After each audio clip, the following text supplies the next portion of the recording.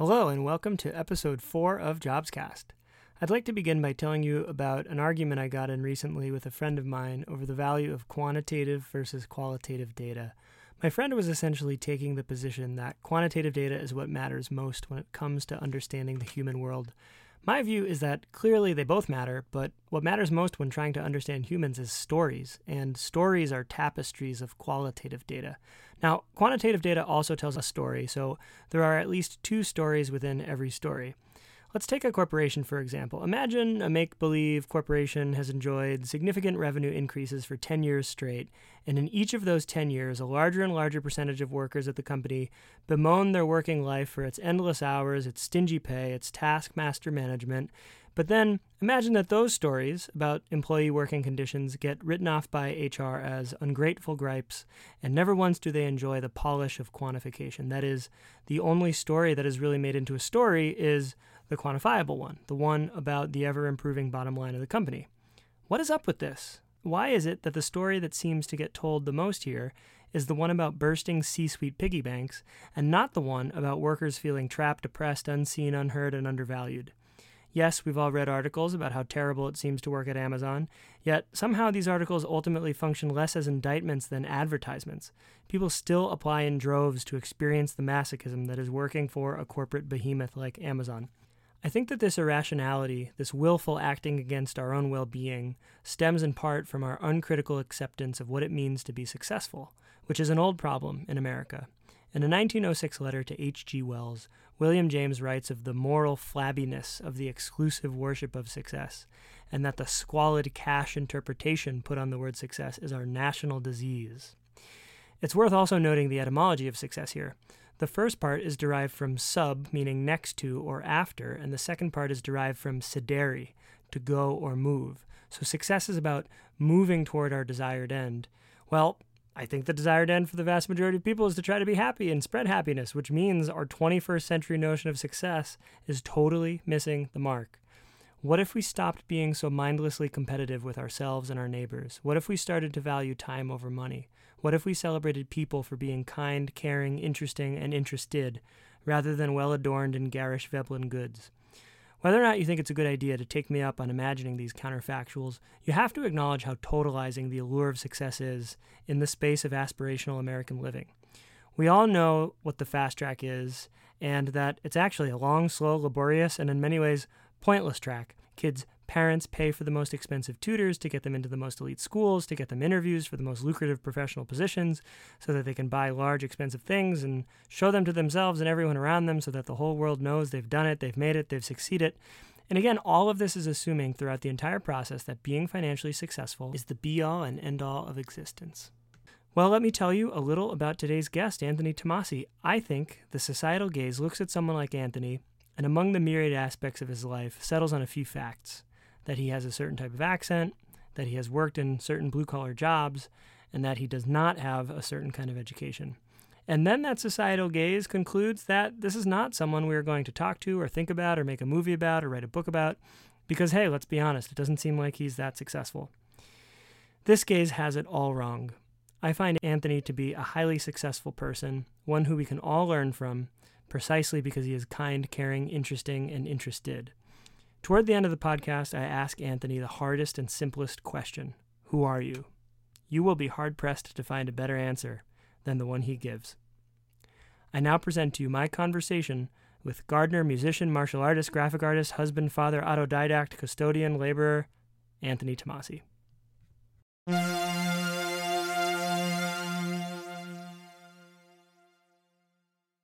Anthony, thanks for being a part of JobsCast. Thank you for having me today, Pat. So, Anthony, let's get right into the titular content here and talk about work and jobs. How would you describe your relationship to work throughout your life? Why don't we start with the first job you remember having and go from there? Well, I'm quite used to it. I've worked my whole life. I've had to. My first job, I would say I was probably 13, and I worked as a dishwasher 3 doors down at a little corner pub in my neighborhood. And I was there for about a year, and the owner sold the place, and he told the new owners, they were keeping it a pub, and he said, the kid in the kitchen comes with the deal. So those brothers kept me. So in working in that pub, who were your, coworkers? Who were the people around you, and how do you remember interacting with them? I was accepted well. I knew people because they were locals. Like I say, it was only 3 doors down from my house. I think I was accepted and respected because I was there to work. My Right. father always tried to instill a good work ethic. He said, this isn't, even though you're young, this isn't a game or time to play. You're there to show them what you can do and show them that you're useful. And they opened up avenues for me after a while, shorthanded in the kitchen. Hey, come here, kid. And they'd show me how to make something quick. This is how you prep this dish, and I need you to keep doing this. And, so it's all in what you wanted to put into it. What was the next job you had after that one? I delivered flyers for a local company that, the flyers that everybody gets on Friday for shopping over the weekend. Delivered those for a while. I was a little older at the time. I think I was ending high school. And again, this was a place in my neighborhood they distributed through the local cities. And I got the job through a friend of mine who I was in a band with. His uncle managed the company. So Ron hired all of Eric's friends, and we did that. And, so that was just a quick little way for us as a group as well to make money. Just local things like that until I could obtain a real job after high school and stuff. I did all the usual things, working in corner stores and pizza shop. What was the first job that you would describe as real? In high school, I studied graphic arts and the printing industry. And I was fortunate enough right out of high school, my graphic arts teacher knew somebody in City Hall, and there was a job opening for an in-house printer. So I was able to go right to work right out of high school. And this is City Hall where? In Malden, Massachusetts. What did that job involve? Well, it was actually, it wasn't for the city itself. There was a company in there called Life of Boston Insurance. They're no longer a company, but they were an insurance company, and I was just the in-house printer. I would print envelopes, business cards, policies, all the paperwork, things of that nature, just everything that they would need day to day. What were the best and worst parts of that job? Well, it was a 5-minute walk from my house. And my boss was very cool. Once I, got settled in there, we'd meet in the morning and go get breakfast and stuff. And, and I'd always kind of be looking at my watch. And he's like, what's the matter? I was like, well, it's, 8 o'clock. He's like, well, I know the boss. I assure you, we're not getting in trouble. Because the boss was him. So. What was the breakfast arrangement? Where would you usually go to eat there? Oh, we would, there was many little places right in Malden Square, so we would go to any small little breakfast place. There was a few. There was a supermarket that was called Mal's, and they had a food counter like Woolworths used to. So we'd go in there because that was one of the things that was open that early in the morning. Gotcha. So I know that you relocated from Massachusetts to New Hampshire. How does where you currently live compare to this Malden of several decades ago? Well, I'll tell you, Pat, I always believed that I would grow old in my parents' house. Huh. It was in my family for 80 years or so. And when my wife and I were getting ready to, be married and start our plan in life, Malden had changed drastically. My wife grew up in Malden as well, and it used to be predominantly in my neighborhood, it was an Irish-Italian neighborhood. Everybody knew everyone, and one of the biggest reasons we left was just how it was changing. The pub that I told you I worked at as a kid, 3 doors down, they shot and murdered a kid in his car over a drug deal that went bad right in that parking lot. And that's kind of when we knew that it was not the same city anymore. And we didn't want to try raising a family there. Who were the people doing and receiving the bullets in that story? Well, however it went wrong, we we were coming home. We were actually out to dinner, and for a block in every direction was all shut down. You couldn't drive in with police tape and everything. So we parked and got out and walked. And I knew a couple of the officers growing up in that city, and I talked to one of them, and he said, yeah, someone was murdered. And at that moment, we knew it was a different city. How long would you say it took for you to acclimate to life in New Hampshire? About an hour.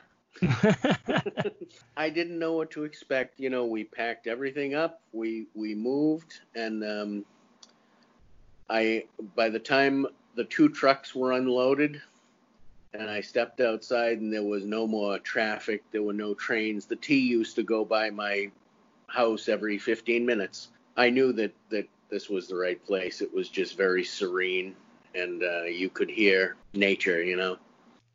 Describe for the alien who comes to Earth trying to understand the different regions in the United States what New England is. What does the region of the U.S. of New England mean to you? And then more specifically, tell our alien listener about Massachusetts versus New Hampshire. Well, to our alien listeners, I would have to say, get back on your ship and go home. You made a mistake.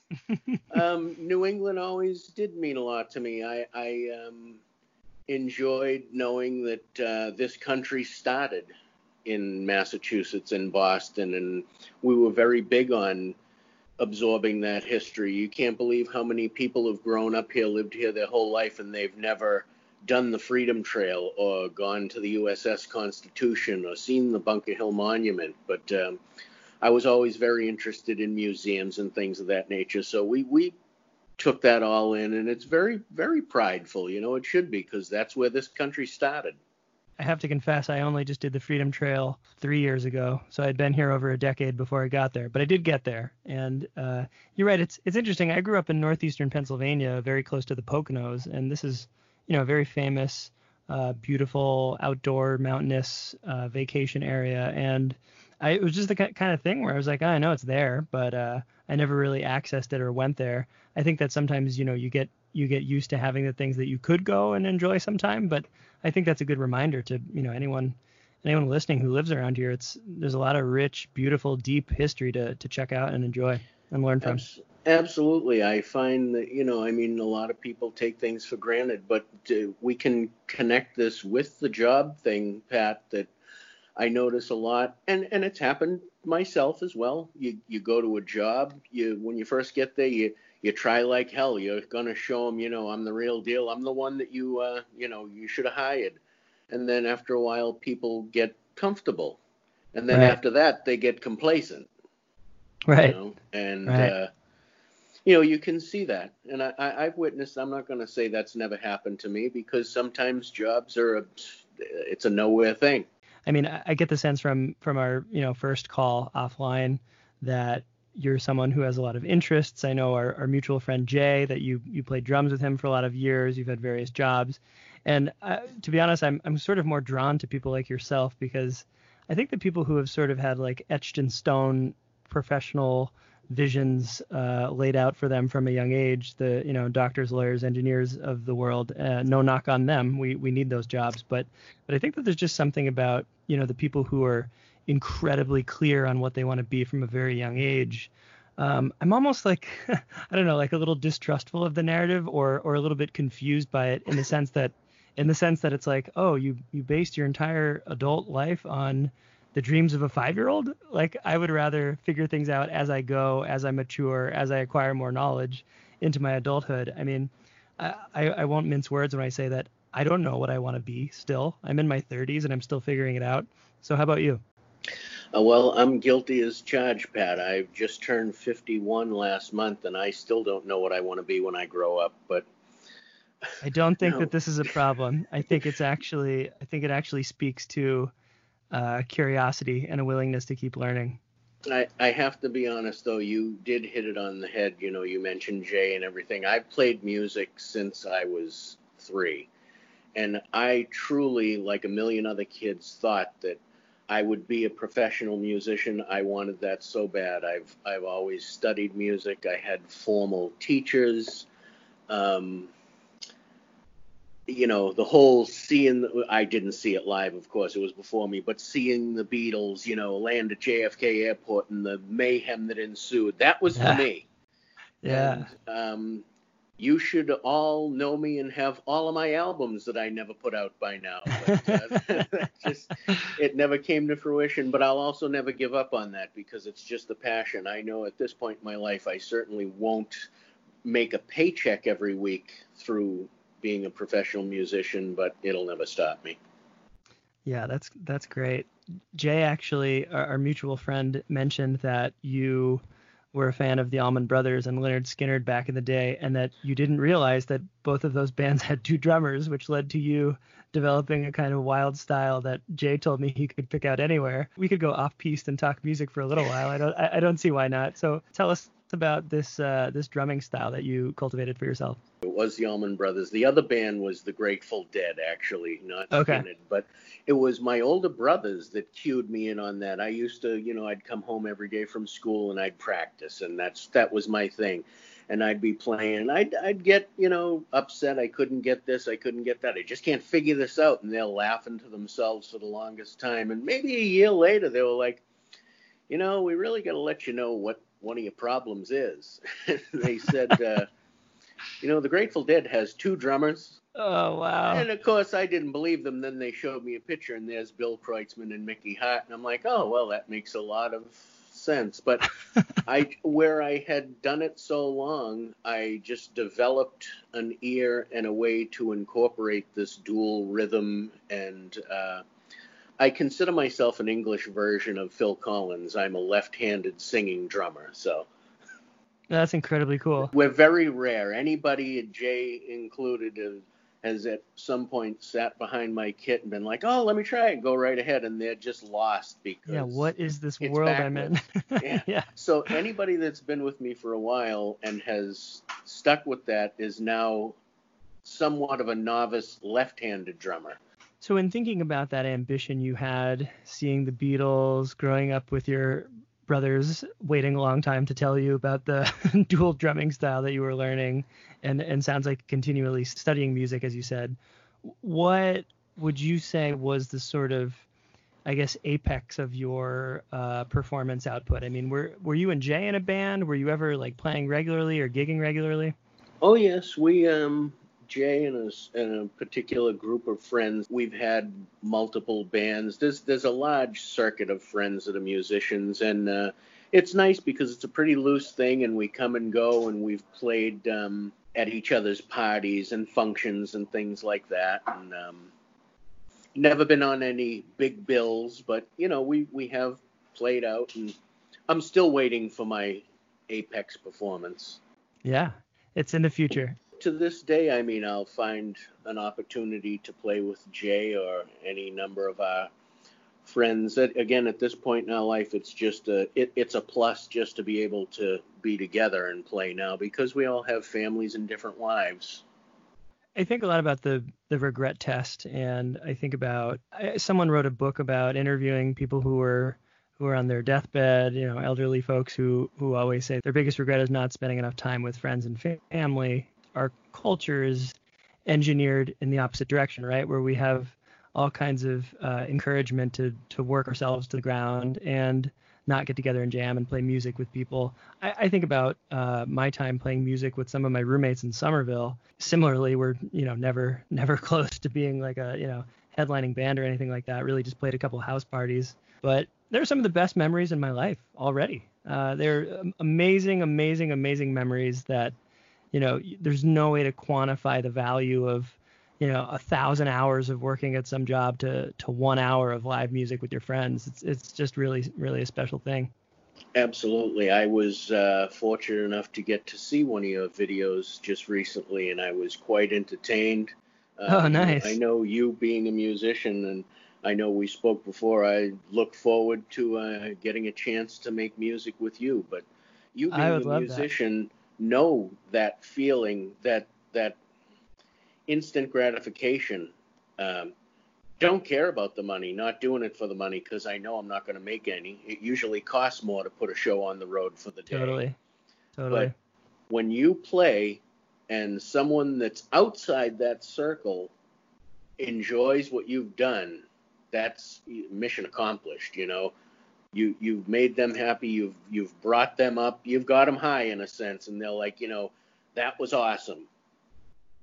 Totally. I've also always felt that music is, you got to figure it's one of the healthiest, most organic highs around, right? You hear a song, you're utterly moved, feels all upside, no downside. I mean, I'm a unabashed musical junkie my whole life, and I don't seem to have lost my teeth or anything. Maybe a little hearing damage, but seems like a good thing to be addicted to, music. Well, we know that it is very healthy. It involves, you can't have music or participate in music without all of the sciences. It has history, it has science, it has math. You need all those things. But I view music a little bit higher than that. I see music, Pat, as one of the last raw forms of magic on this planet, because if music is a spell, and you cast that spell, and it either takes hold or it fails. Do I want these? Music can make you happy. It can make you sad, fall in love, hate, go to war. There's a song for every thought and emotion. It's, are you talented enough to cast that spell and have it take hold? I love that. That's super interesting and totally spot on. It also makes me want to completely abandon the concept of JobsCast and just make this a musical podcast. Yeah, maybe we should just start our own music podcast, Anthony.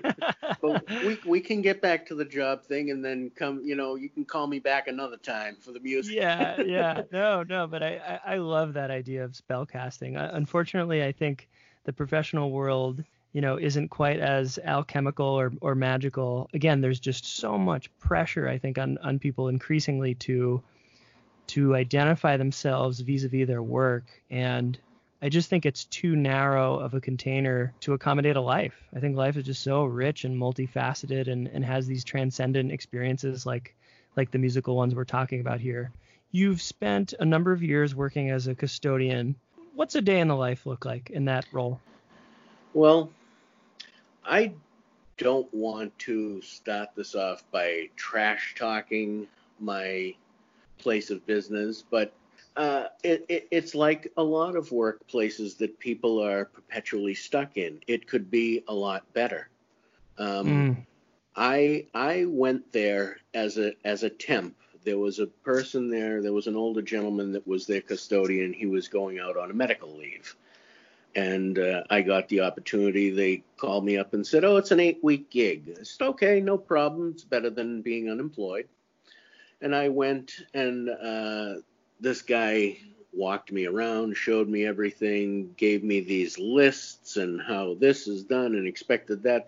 By the second or third day, I was like, yeah, okay. I'm going to revamp this. As soon as he's gone, I threw that list over my shoulder and just started cleaning the place. You needed a janitor. That's what I'm here to do, It took me about 2 weeks to get the place in functioning order where I could run through the place basically within the day. And then I got a routine down. And the guy that I was answering to that was in charge of all the maintenance people seen me working. And I asked him, I said, "Roy, do we have any paint?"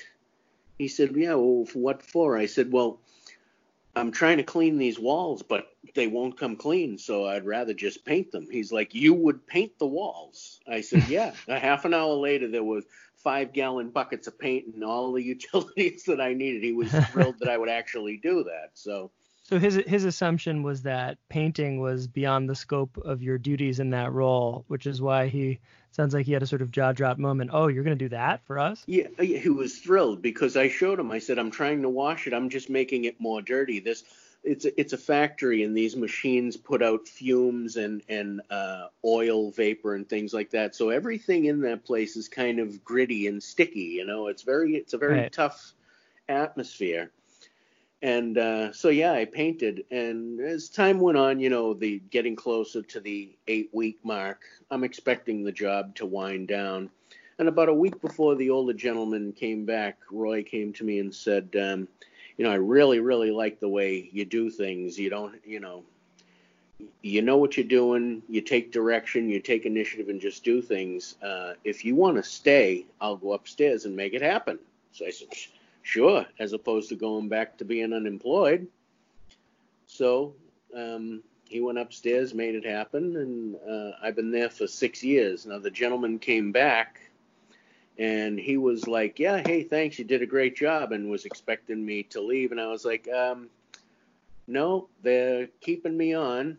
And to both our surprise, Roy arranged it, and I was actually the lead guy. So that really put this gentleman out. But Well, it sounds like you earned it. well, I just, you do what has to be done to make things right. If I'm trying to show them that I can do this and I have to go beyond what you expect, I guess that's what's going to happen. Are you typically there for 8 hours a day? I am. I mean, they used to, the business has changed. They used to be unlimited overtime, but, you know, who can do that? They have families and stuff, but it's an 8-hour day. Because of my situation at home, I think I mentioned to you, my wife and I have an autistic son, so someone kind of has to be home. My work schedule, I'm up at 1:30 in the morning. I leave my house at 2. I punch in at 3, and I work from 3 a.m. till 11:30 in the morning, and then I come home because when Kyle comes home from school, someone has to be here when the bus comes. So, and this place has always been very good and flexible. That's one of the reasons I was really happy, because I explained that to them in the beginning. And he said, yeah, got a pretty loose policy. As long as your work's done, we don't care what time or how it happens. So I kind of shaped my own program, and they don't have a problem with it. So it's 2:30 right now in the afternoon on August 6th, but 2:30 for you, I guess, feels like what, 9 p.m.? I mean, what time do you usually go to bed? About 8 o'clock. I go upstairs at 8. I read for about a half an hour, and when I've read the same line 3 times, I know I'm done. So you're only getting about 5 hours of sleep a night? Yeah. Wow. And you feel like you have enough energy and get through the day like that? Well, truth be told, I mean, I would certainly take a cat nap every now and again, Sure. Because, I mean, once I get home, I'm home for hours, you know what I mean? Right. Crash out on the couch or something. But generally, I'm used to going. To sleep late for me on the weekend, Pat, is like 5 in the morning. Gee. Gotcha. Right. So you still have many hours before everyone else gets up. Yeah, I've been up for about 12 hours now, but I still, will make dinner and what have you. It's still plenty of time in the day. What had you been doing, Anthony, before that role, and was it tough to adjust to that night schedule? I've always been used to weird hours because one of my jobs, I was a union laborer in Boston, and the hours change all the time depending on the job or the company you work for. I worked on the Big Dig, and I worked overnights. I worked out at Logan Airport and worked all kinds of. The hours adapt to the job and what's going on. If there's a concrete pour that's starting at 3 a.m. and they're pouring for 18 hours, that's your day.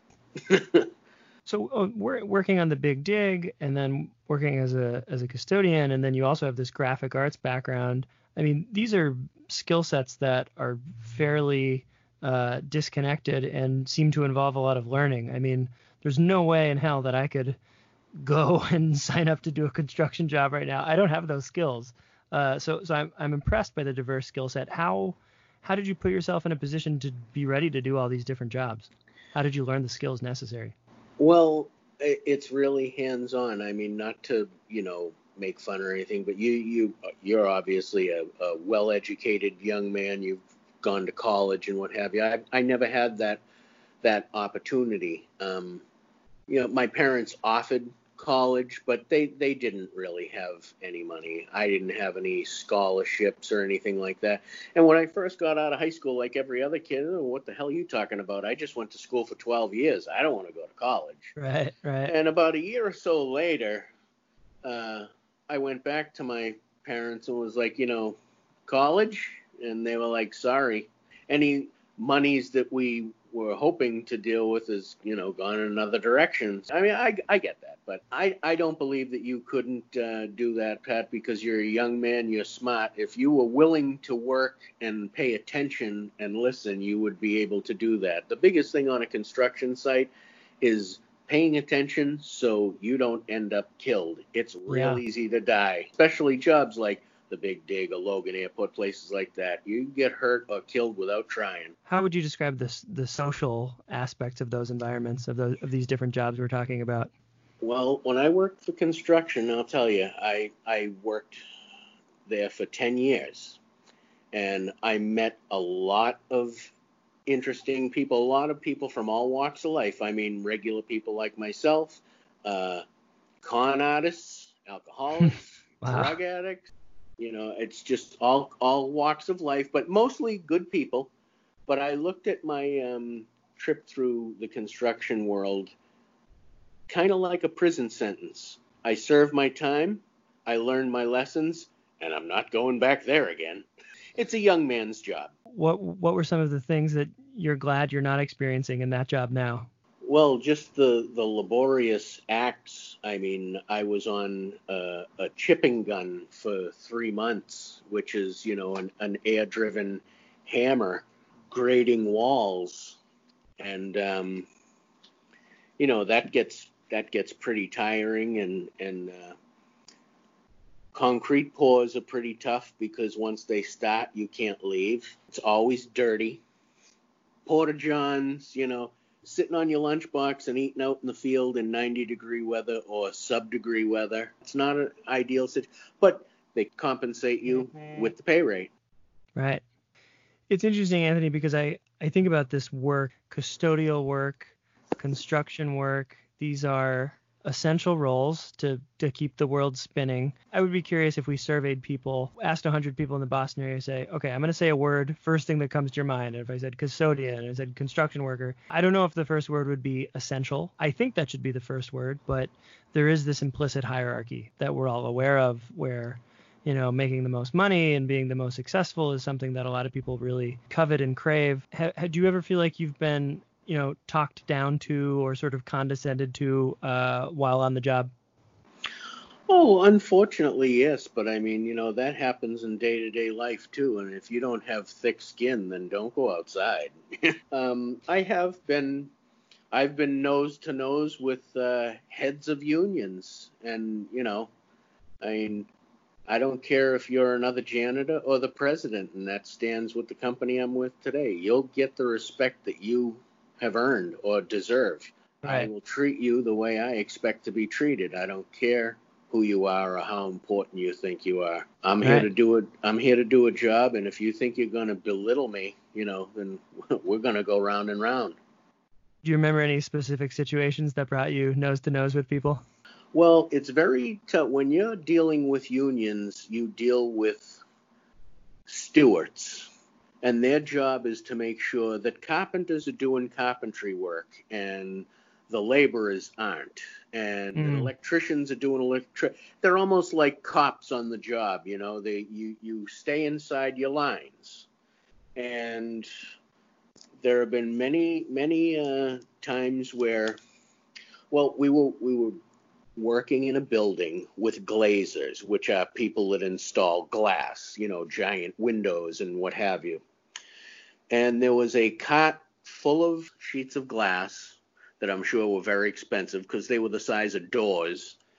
And we were just pushing the cart out of the way to bring things through. And the steward from the glazers jumped all over us and don't you dare touch that. That's not your material. That's not your work. This is so. Okay, we left it. We came back from coffee and this cart started rolling down a ramp. And now, I mean, you're talking about hundreds of pounds of glass starting to, roll down freely. And the guy's standing at the top and he says, grab that. So this kid that was younger than me and very inexperienced goes to grab it. Oh, no. And I pulled him out of the way. And I mean, just for the sense of, because I didn't want to see the kid hurt or killed, it would have cut him in half, So this crashes down at the bottom now. Okay, thousands of dollars worth of glass Mm-hmm. rolling. Now this guy's jumping up and down. What the F is the matter with you Right. people? I told you to grab that. So I got right up to him and said, we're laborers. We don't touch glass. You should have had your glazers grab Yeah. that. Now go pound it. Of Wow. course, my language was a little different at the time, but we were just trying to do something simple, and you wanted to be an asshole. Now you're Yeah. in trouble, and you wanted us to help? Wrong. So the rationale with the Stewarts, Anthony, is they want to just maintain billable hours associated with each person in their respective role. Exactly. I mean, it's like they're there to protect the people in their local. I mean, if carpenters keep doing labor's work, then they don't need as many of us, and eventually they wouldn't need us at all. That's why laborers can't, well, we were just building a ladder or a box. You need a ladder or a box, you go see the carpenters and they build it. It's their job. And it's a general understanding, I mean, as a laborer, they're paid very well. I don't know what the rate is now, Pat, but when I was finished, and this was in 2009, I was being paid $28 an hour plus my package. And that is the lowest paid in the unions because laborers are considered non-skilled. They don't have to go to a carpentry school or a plumber's school and earn a mastership, So even though we were paid very well, we were the lowest on the rung. You look at iron workers or people like that, and they're making $30, $40, $50, depending on what they do. Heavy machinery operators, $70, $80 an hour. But we earned it. Right. Well, I'm glad you jumped in the way of that kid. I'm sure he thanked you for that. Well, my first reaction wasn't to be able to turn around and screw this guy. I didn't want to see anybody hurt because no one was stopping that once it was coming down a ramp. Right. Circling back to what you said a moment ago about me being, quote, educated, I really do think, not to be too self-negating, but there is a way in which I see, the education I have a bachelor's degree and a master's degree, and yet I feel educated and unskilled. And I really do think that, the quote educated track, of course, takes us into more white collar jobs as opposed to quote blue collar ones. But I think what you said, that, I could perhaps learn construction by, paying close attention. I think the same is equally true of quote uneducated or undereducated people. I don't think that anything people do in offices wearing suits is I think it's made to be more complicated than it often is. And I mean, I think finance is a classic example. I think they invent, this incredibly dense, opaque jargon so that, they can move money around and get wealthy and prevent other people from doing it. But I think at the end of the day, that to me, it feels really important to honor, the intelligence that I think most people have. And I think that we tend to think that, so-and-so is in this industry, and that says this about their ability or their intelligence or their desire or whatever. And I just think those assumptions are often wrong. I mean, I'd love to have people do some kind of experiment where we could switch roles, and I think people are adept and able to learn. I don't know. What do you think about that? Well, I agree to a point. There are skill. I mean, to be honest, like I'm not computer savvy, and it took me a little while just to do something as simple as installing Skype so I could talk to you. Whereas a kid today wouldn't have thought twice about something like that. I was highly impressed at the young lady on your last podcast. This woman is a professor. And it was very interesting, but honestly, about halfway through, I was lost because I wasn't in a bankrupt situation. I understood what she was saying, but I mean, she got so deep, it was like, yeah, that's just beyond me. That's helpful feedback, Anthony, because part of the idea here is wondering about how, these stories and language and research, how well is it translating? I've been on both sides of the aisle too, having been lost about technical details. I know we're getting on here with time, and a couple other questions I wanted to get to. What's your definition of a waste of time versus time well spent? Well, I learned that there are really only two things you can do with time, Pat, and that is spend them or waste them. People think they can develop time, they can save time, you can use it or waste it. But it all depends on the person, I mean, if you go and put in your hard day's work, and you've earned your day's pay, and you go home and you're safe, I'd say that's a job well done, whether it's a janitor or policeman. You didn't get shot, you didn't have to shoot anybody. That was a damn good day. Then there are people that they really don't care. It was important that they watched, let's say, Jerry Springer, and they spent their whole day playing Candy Crush or whatever, and that's probably a good day to them. But, I guess it's in the eye of the beholder. I think so. I think there is a great deal of subjectivity. I was talking to some friends recently about video games and how much I enjoyed them growing up as a kid. And at some point, about 10 years ago, I guess, after college, I just sort of implicitly was adopting this notion that video games were a waste of time, that, I should be focusing on my career or whatever other thing to be productive. And I think at the end of the day, we can't forget about enjoyment and leisure. It's really important. I don't think that there's anything, inherently evil or bad in the forms of entertainment at our fingertips these days. I do think that they're designed to keep us there for longer than we often would like to be there. I mean, I think, Facebook, for example, with its bottomless scroll, I feel like everyone who has a Facebook account has experienced this phenomenon where they've been scrolling and looking at information about people they don't care about for 45 minutes, and they think it's 5 minutes, but, all that time has elapsed. But I don't know. I just think that, we're in a time, especially acknowledging the broader context of this ongoing pandemic, where I think it's really important for people to assess what it means to spend time well. But how about you, Anthony? I mean, it sounds like you've always worked hard your whole life, and you're a father, you're a husband, you're a musician. I mean, what are the ways that you lean into leisure time and really enjoy time the most, unrelated to work? It is quintessential to have downtime and rest the mind and feed the soul, whether it's music or, okay, let's even say, kids today, we know about video games and all that, and they probably do it too much, but still there's nothing wrong with that at a point. But I mean, we love to read here. Our attic is basically a library. We spend a lot of time in our yard gardening and enjoying that. I pursue martial arts. I study kendo, which is Japanese sword fencing. So when I do have downtime, I still try and spend it as well as I can. But like I said before, too, I enjoy a good nap. I asked you, Anthony, about if anyone has talked down to you. Let's talk about the other direction. Are there people who you look up to?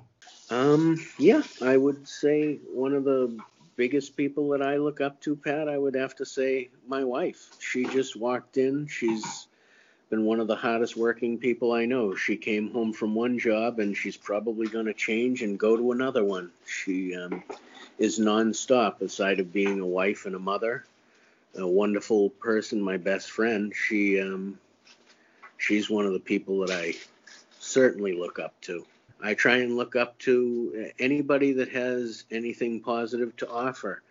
Jay, I don't truly know you deeply yet, but I look up to you. I admire you being able to do these things. I mean, Jay told me about your work aside of the podcast, and I think that's fantastic. Anybody that does anything to help someone, teachers of special education, we've met so many great people that have helped our son along the way, and hats off to them because they never get the accolades they deserve. Teachers, specialists, paraprofessionals, all these people are heroes to me. Then it's not football players and movie stars. That's wonderful. Thanks for sharing that. And Anthony, let's just close with, when you are asked, you meet new people, whatever, you're at a party or you're asked to describe yourself, two questions. One might be a little more straightforward, and the other probably invites a rangier response. First question, if someone says, "What do you do?" This classic American question, "What do you do?" And then the question that I'm much more interested in, if someone says, in the deepest sense, "Who are you?" How do you go about answering those two questions? Well, since I've worked at this place, when people say, "What do I do?" my general response to them, Pat, is, "I'm a zookeeper." And I get a general laugh, and they look at me and say, "Really?" And then I explain myself a little deeper because there are some, colorful characters and scenarios to this company that are really shameful, but maybe that's another time for another podcast. But it's like mucking horse stalls sometimes. But as far as answering, who am I? Honestly, I've never really been asked that question before now, and I guess I'm just a guy in this universe trying to make it to the other side without hurting too many people or things along the way. I try and do the right thing and add something positive to this universe, and we only have each other, and we're not here for a long time. We're supposed to take care of each other.